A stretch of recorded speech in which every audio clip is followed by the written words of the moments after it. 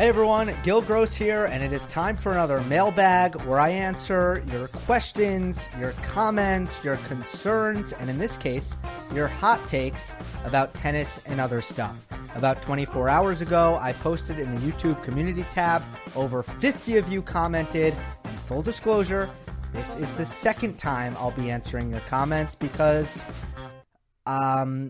basically I did this entire thing and I hit the stop record button. I've been using this software for 3 years. I've never had an issue, and something happened and I lost it. 3 years, that has never happened.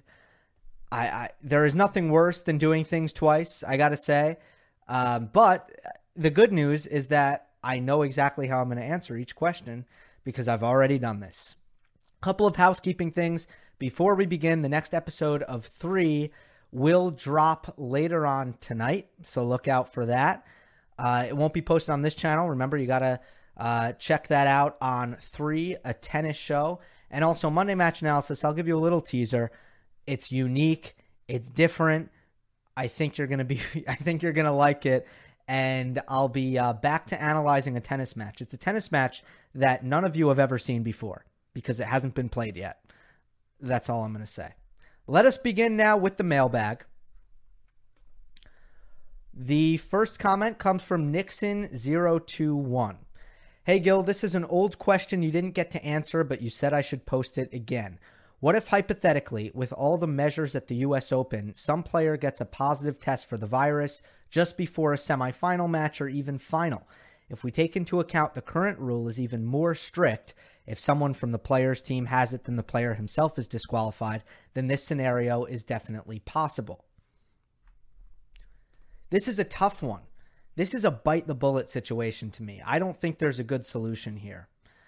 Some people might suggest taking the player from the previous round and having them advance. So if you have the final and one of the competitors tests positive for COVID-19 or someone on his team does, they have to withdraw. Well, why don't we just take the player who lost in the semifinal and have them play the final?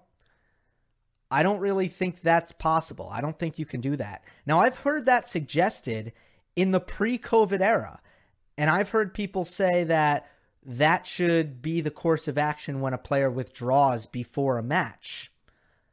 But I've never been in that camp. I've always been against that. A couple reasons. One, you can't expect a player to stay at the site after losing. A lot of players are on the first flight back home or wherever their next tournament is. Especially at a major, there's a day in between. You can't expect players to hang around and wait. They're going to be long gone a lot of the time.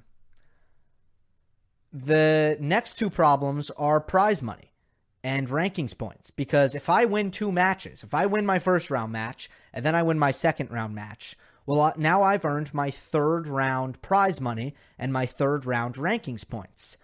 But if I get hurt in training and I need to pull out of my third round match, if you put the player I just beat in the third round, are you going to pay him third round prize money? Are you giving him third round rankings points? I don't know how you handle that. So the answer to this question, what do you do if a player has to withdraw deep in the tournament because of COVID? I don't see any course of action that makes sense beyond canceling the match and taking the blow. I don't think there's a good solution here. Second part of this comment is thinking of active players. If we take into account the results and titles, is Djokovic the best player on clay after Nadal? If yes, why? If not, why not? And who is? Right now, I can't say that definitively he's better than Dominic Thiem.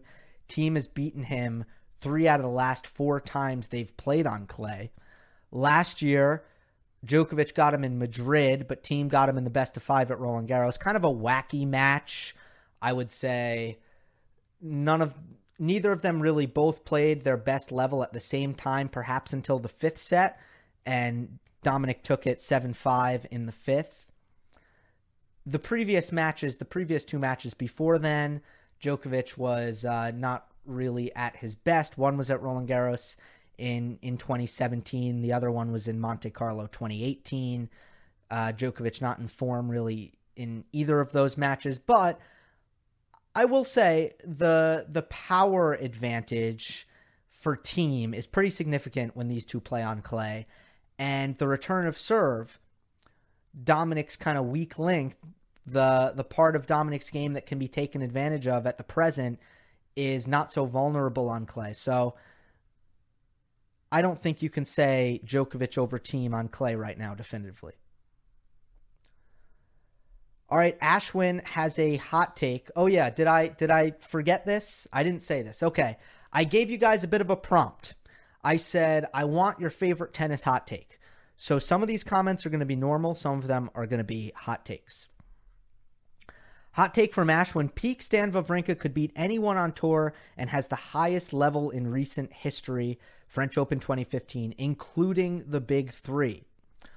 Also, what adjustments did Stan make to his game to get to the 2014 through 2016 level compared to the no-name he was before? I wouldn't say he was a no-name, he just wasn't a top tenner. Peak Stan Wawrinka could beat anyone on tour. Highest level in recent history. Here's the thing. Now, I will get you on a technicality here, because I think peak Roger beats peak Stan every day of the week. Federer has the serve volley that he can mix in, which bothers Stan's block return. The first forehand is so good. So Federer's really good at just eating up the Wawrinka return right away. He can force Wawrinka into the forecourt where he's not uncomfortable, use the low forehand or the short chip. He can net rush very effectively when Wawrinka lets his court position become too defensive or retreated.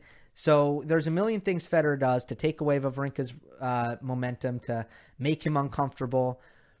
Players who do give Wawrinka rhythm, like Djokovic, can run into a problem. We've seen that because Wawrinka has this unbelievable crippling power and ruthless aggression from the back of the court. So I see that hot take. I like the hot take, but I get you on a technicality, which is Roger. Hot take: without his injuries, Del Potro's career would be better than the career of Murray and Wawrinka. I'll tell you why I like that take, and I'll tell you why I don't. I like the take because Delpo not only had incredible tools and great weapons, especially the forehand, but he had the mental. He had unbelievable mental strength. I always liked him to dig deep in a big match and not back down and play his best tennis. At the end of the day, that's what it's all about. When the chips are down, do you play your best tennis? And I believe Del Potro did, and I love that. He had that. Murray and Wawrinka had that as well. Wawrinka especially later. Oh, you know what? I forgot to answer the second part of the Stan hot take.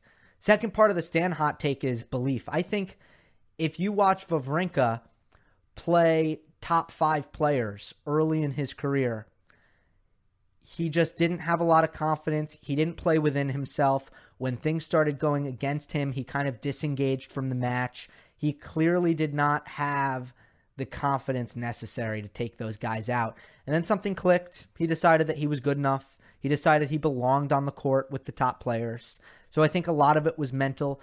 The technical side is the return of serve, where he started blocking every serve. It allowed him to put much more returns in play. It simplified his return mindset. And also, he's just quite good with the block return.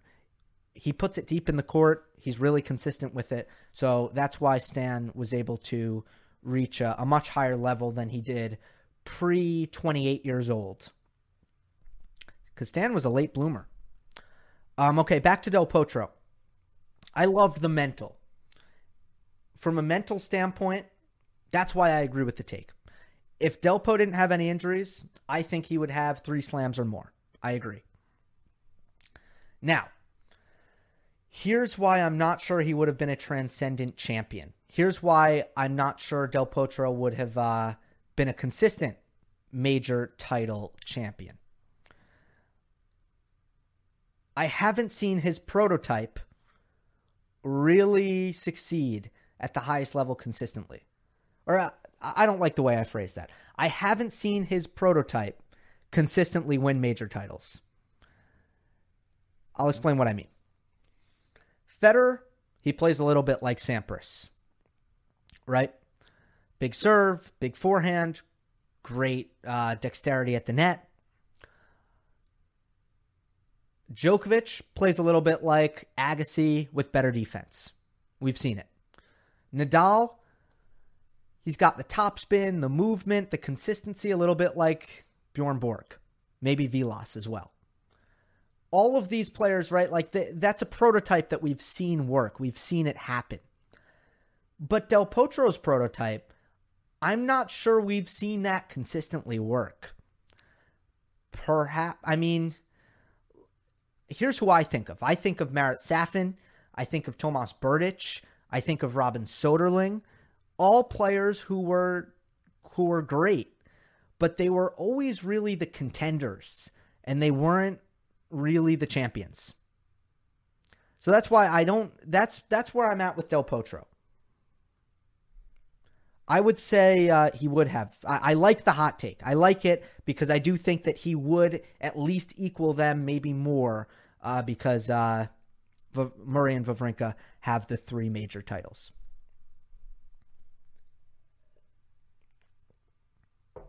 Again, my voice is a little tired. I've been talking for so long because this is take 2. All right, next one. I can't pronounce the name, but there's 3 questions in here. First one, do you think that Nadal's decrease in speed and quickness makes it almost an impossible task to beat Djokovic on hard courts or even at Roland Garros this year? I feel like because Nadal is getting slower and slower, Djokovic might have a lifetime chance to beat him, especially with improved serve and forehand. I still don't believe this. And I know it's been since U.S. Open. So first, let me say this. Nadal hasn't won a set off of Djokovic since the 2013 on hard court, since the 2013 U.S. Open final. It's alarming. Again, Djokovic isn't a good matchup for Nadal, especially on hard courts. It's just the X's and O's don't work. We've discussed this. Both cross courts are problematic for Rafa. So yeah, it's been a while. But I don't think it's over for Nadal against Djokovic on hard courts. I still think, and I'll throw grass in there, I still think he does have the biggest weapon on the court when it's firing, which is the forehand. I also think that there's just more that he can possibly bring out of his serve. And when those 2 things, if those 2 things click, he's being aggressive, offensive, and going down the line often with the forehand, and he's serving big. He's bothering, I shouldn't say serving big, and he's bothering Djokovic's return with the serve. He had his best serve year of his career in 2019. He was on pace to do it again in 2020. Or he is on pace. It's weird. I don't know to be past tense or present tense when I'm talking about this year's tennis season. But when the tour was in action, Nadal was serving the best of his career. If he continues to make those improvements and the forehand clicks against Djokovic, I do think he still might have enough. Now, the bigger question is less about his forehand and more about his serve. Will he ever serve well enough to bother Djokovic's return? That's a real question. And I tend to think maybe it can be done, but I understand if you think, no, it can't be done. So we'll see. Second one, I do believe that having Dominic Thiem on either side of the draw at Roland Garros makes it much more difficult to get through both him and Nadal/Djokovic. He might even win it all this year. I agree. Nothing to say. I don't have anything to say to that, but I agree. In your opinion, has Thiem underachieved until this point in his career, or was it to be expected for things to turn out the way they did? I don't think it's fair to call a late bloomer an underachiever. Everyone I don't think you can expect everyone to develop quickly. That's like saying, It's like saying Djokovic underachieved from 2000, let's say, from 2006 to 2011. I don't think that's fair. Djokovic didn't really round into the player he would become until a little bit later. And Nadal was just unnaturally fast. Unnaturally fast. Federer was a little bit in the middle, right?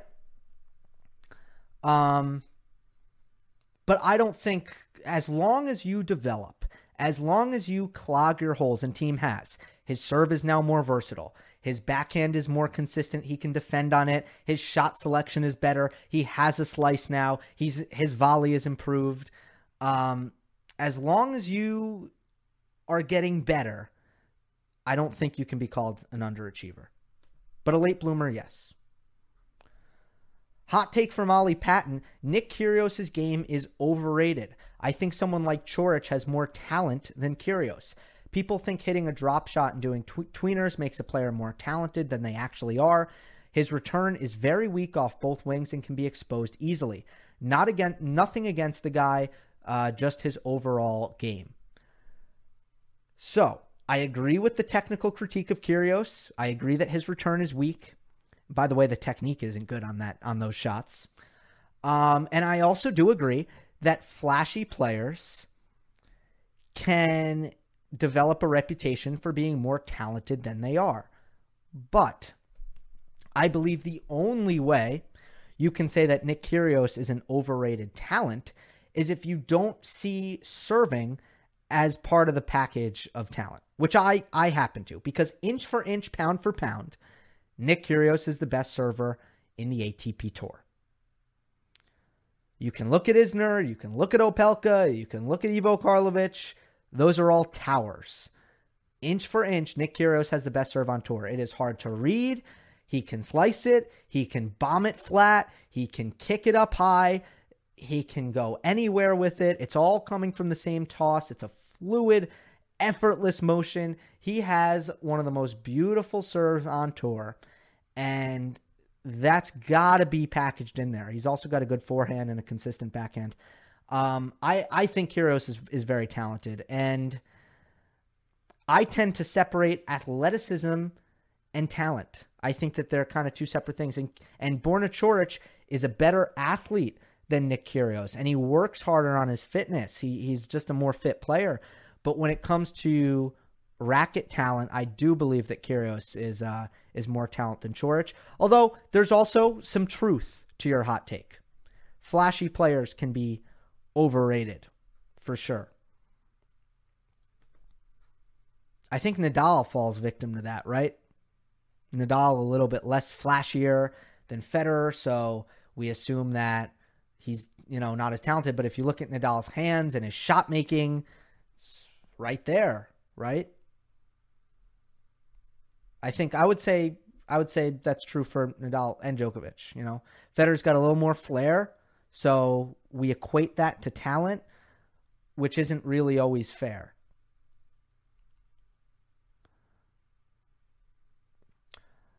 Next comment is from Yorisco. Who knows what that means? Hopefully I didn't curse in another language. What is your opinion on the reason why the best tennis players are from Europe for the last 2 decades or so? Is it a different on-court mindset / style? Is it the level of coaching / facilities? Is it the weather circumstances? Is it a difference in approach to life itself, which possibly affects how committed players are to tennis, or is it just a coincidence? Thanks in advance. Great question. Ooh, this is one that I'm just going to say right off the bat. I am going to do my best to answer it, but I think there's definitely people out there who can answer it a lot better than me. But I'm going to try my best. First, I'll go towards your suggestions. Different on-court mindset / style. Yes, I agree that exists. And sometimes I question the fact that most North American players, Canada, United States at least, not South America, but Canada, United States, mainly grow up on hard courts.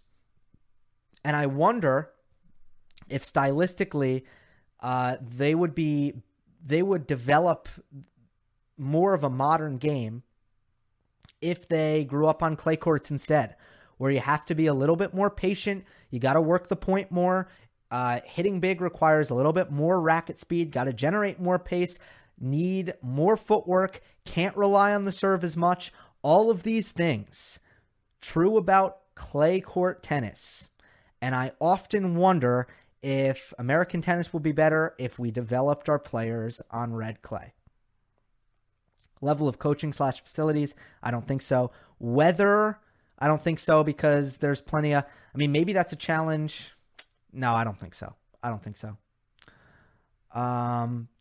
Difference in approach to life itself. Now, this one I kind of like, because I do think that there's something to be said for the best athletes. Two parts of this. One, are the best athletes playing tennis?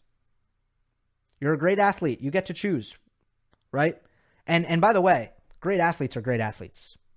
They are born that way. And what sport they commit to, what sport they choose to play, that's big. And I think that's a factor.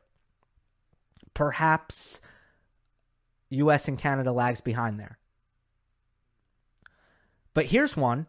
What sports do we cross-train?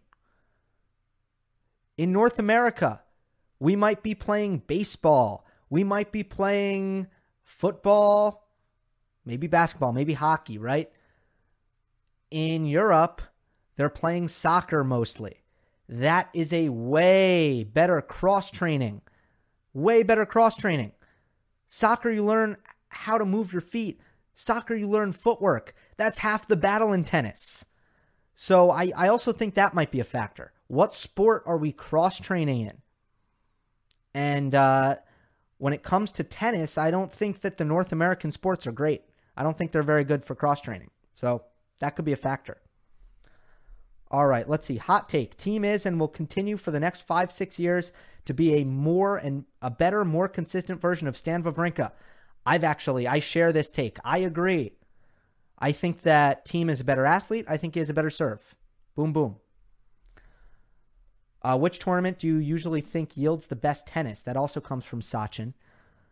I would say Australia, because everyone's healthy. The field is full. I think they're fresh. I don't think they're rusty. I do not. Here's a question. Let's see. Oh, here's one with 14 likes. Got to answer this one. Hi, Gil. Love from India. Thank you. This comes from Naman. Who do you think is a better grass court player, Rafa or Murray? Andy's skill set suits grass better with flatter strokes, better serve, back return, and backhand, but Rafa is mentally superior and leads 3-0 in head-to-head.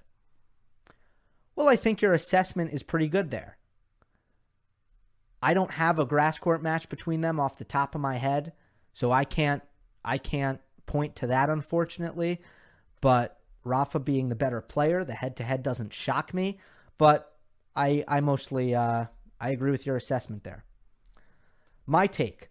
Rafa's adjustment to his hard court game is giving him better and consistent results on one hand, but makes him more vulnerable to Roger and Novak on a hard court.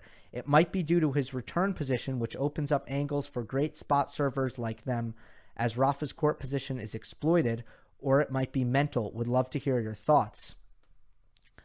Well, return position. Return position I don't think is too big an issue, because I think that Nadal now understands that he must move back, and that is the best return position for him.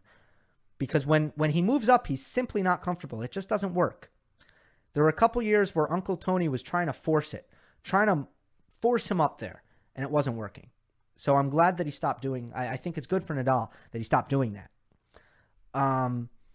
Mental, yeah, I think Nadal has reverted back to his more passive style of play against Federer or Djokovic. There are instances in which I think that has happened, but for the most part, I feel it's a lot more simple, which is that Djokovic and Federer reach a level where they're able to exploit Nadal's movement in a way that other less skilled players simply don't have the ability or talent to do.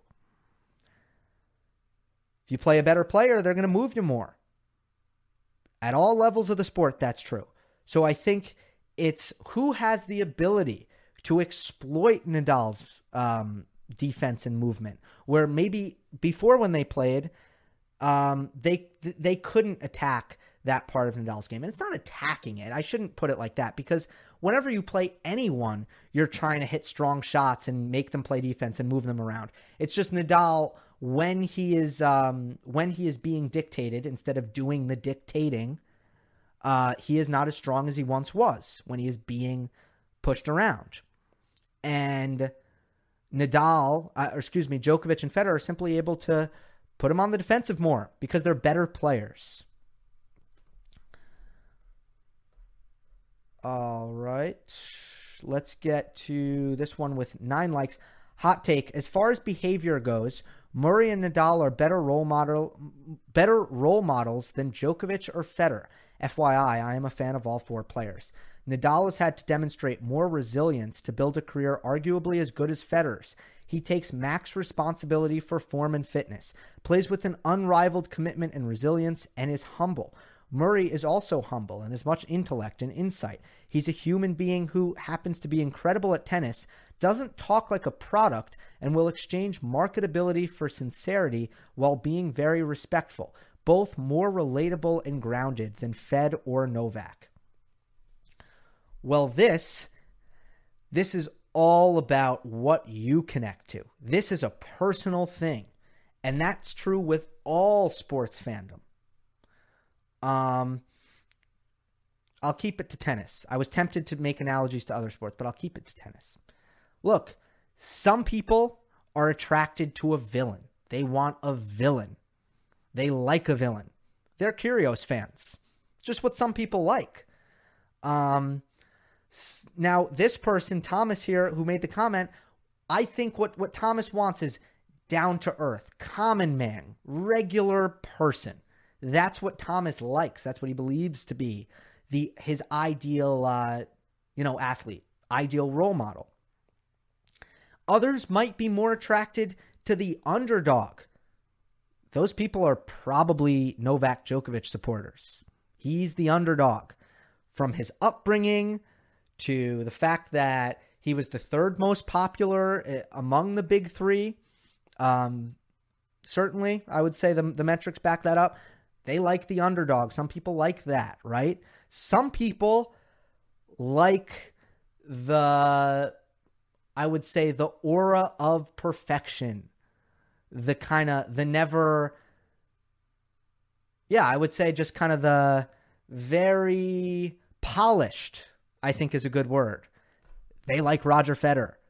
So it's all just, what do you look for? What do you like in your athletes? And then go across sports. Like if you like tennis and you like soccer, think about who you support in both sports. They probably have similar kind of molds and they fit into these things. So I can't agree with your hot take. Cannot. Because I do believe that it's all about who you personally connect with. All right. Let's see. Going by likes. The next comment is from Gold Wolf. 2 fun questions that you can't skip. 1, thoughts on Fed's new shoes. Did you get a pair? No, I heard they're very expensive, but Federer has a new pair of white style trainers called the Roger, if you hadn't heard. I do like them. I think they look tremendous. I think very, very cool. But I don't normally go above $130 on shoes, and I believe that'll cost me about $200 for Roger's shoe. I don't go up there. Above my price range. But I do like them. Second question, I'm going to change the wording to make it less offensive. How many Djokovic fans got angry at you for your take on Borna Coric, a.k.a. Baby Djokovic? I don't think people were so upset about me. I don't think it was about defending Coric. I think it was the fact that, well, look, here's the thing. Nick is polarizing. A lot of people don't like Nick Kyrgios. A lot of people like him, but I don't blame people for not liking him, like, whatsoever. If you don't like Nick Kyrgios, yeah, I get it. Like, again, he's a villain for a reason. He's done things to earn him that. And I was defending Nick Kyrgios. I just happened to be on this side, on his side on this particular issue. So yeah, I heard it. It wasn't the most popular take I've ever had. People disagreed with me. And by the way, people brought up some valid points. I do believe that Nick Kyrgios is petty, and that he kind of uses any excuse to take a dig on the players he doesn't like. But I've been consistent on this. Been very consistent on this. I don't need players to play nice. I don't need them to get along. I think it's nice that some players do. It's not that I want everyone to hate each other, but if some players trash talk each other, I have no problem with that. This is sports. This is competitive. We don't need everyone to get along. There's no need for that. It's not necessary. So when Kyrgios takes a shot at other players, I don't mind that. I think that's fun. And I'm consistent about that across all sports. And it's okay in other sports, more so than tennis. Tennis breeds this culture of etiquette, but I don't need that. I don't need that. I don't mind a little trash talk. I think that's good. I think that's all fine. So that's where I stand on Nick. But yes, it was an unpopular take, and he is petty. He is petty, and it's not 100% hypocrisy, but he did post a photo on Instagram where he wasn't socially distancing with his friend. It's not clubbing. The cases are extraordinarily low where he's at, but there's still a little bit of hypocrisy there. There's a little bit of hypocrisy in the fact that he didn't say anything about Atlanta. I think it's a bit apples to oranges. There's nuance here. There's gray. It's not black and white. Adria Tour wasn't the same as Atlanta, but he didn't have anything to say about that. A lot of people think, oh, that's because his friends were involved. That's because it was Tiafoe and not Djokovic. So all fair. I get it. It's interesting. Wasn't expecting everyone to agree with me, and not everyone did. All right. Unfortunately, I am on a time constraint. If I liked your comment and I didn't get to it, I will let you know by replying to you in the community tab so you can comment it again on the next mailbag in 2 weeks. Until then, hope you enjoyed. Don't forget to subscribe. I'll see you next time.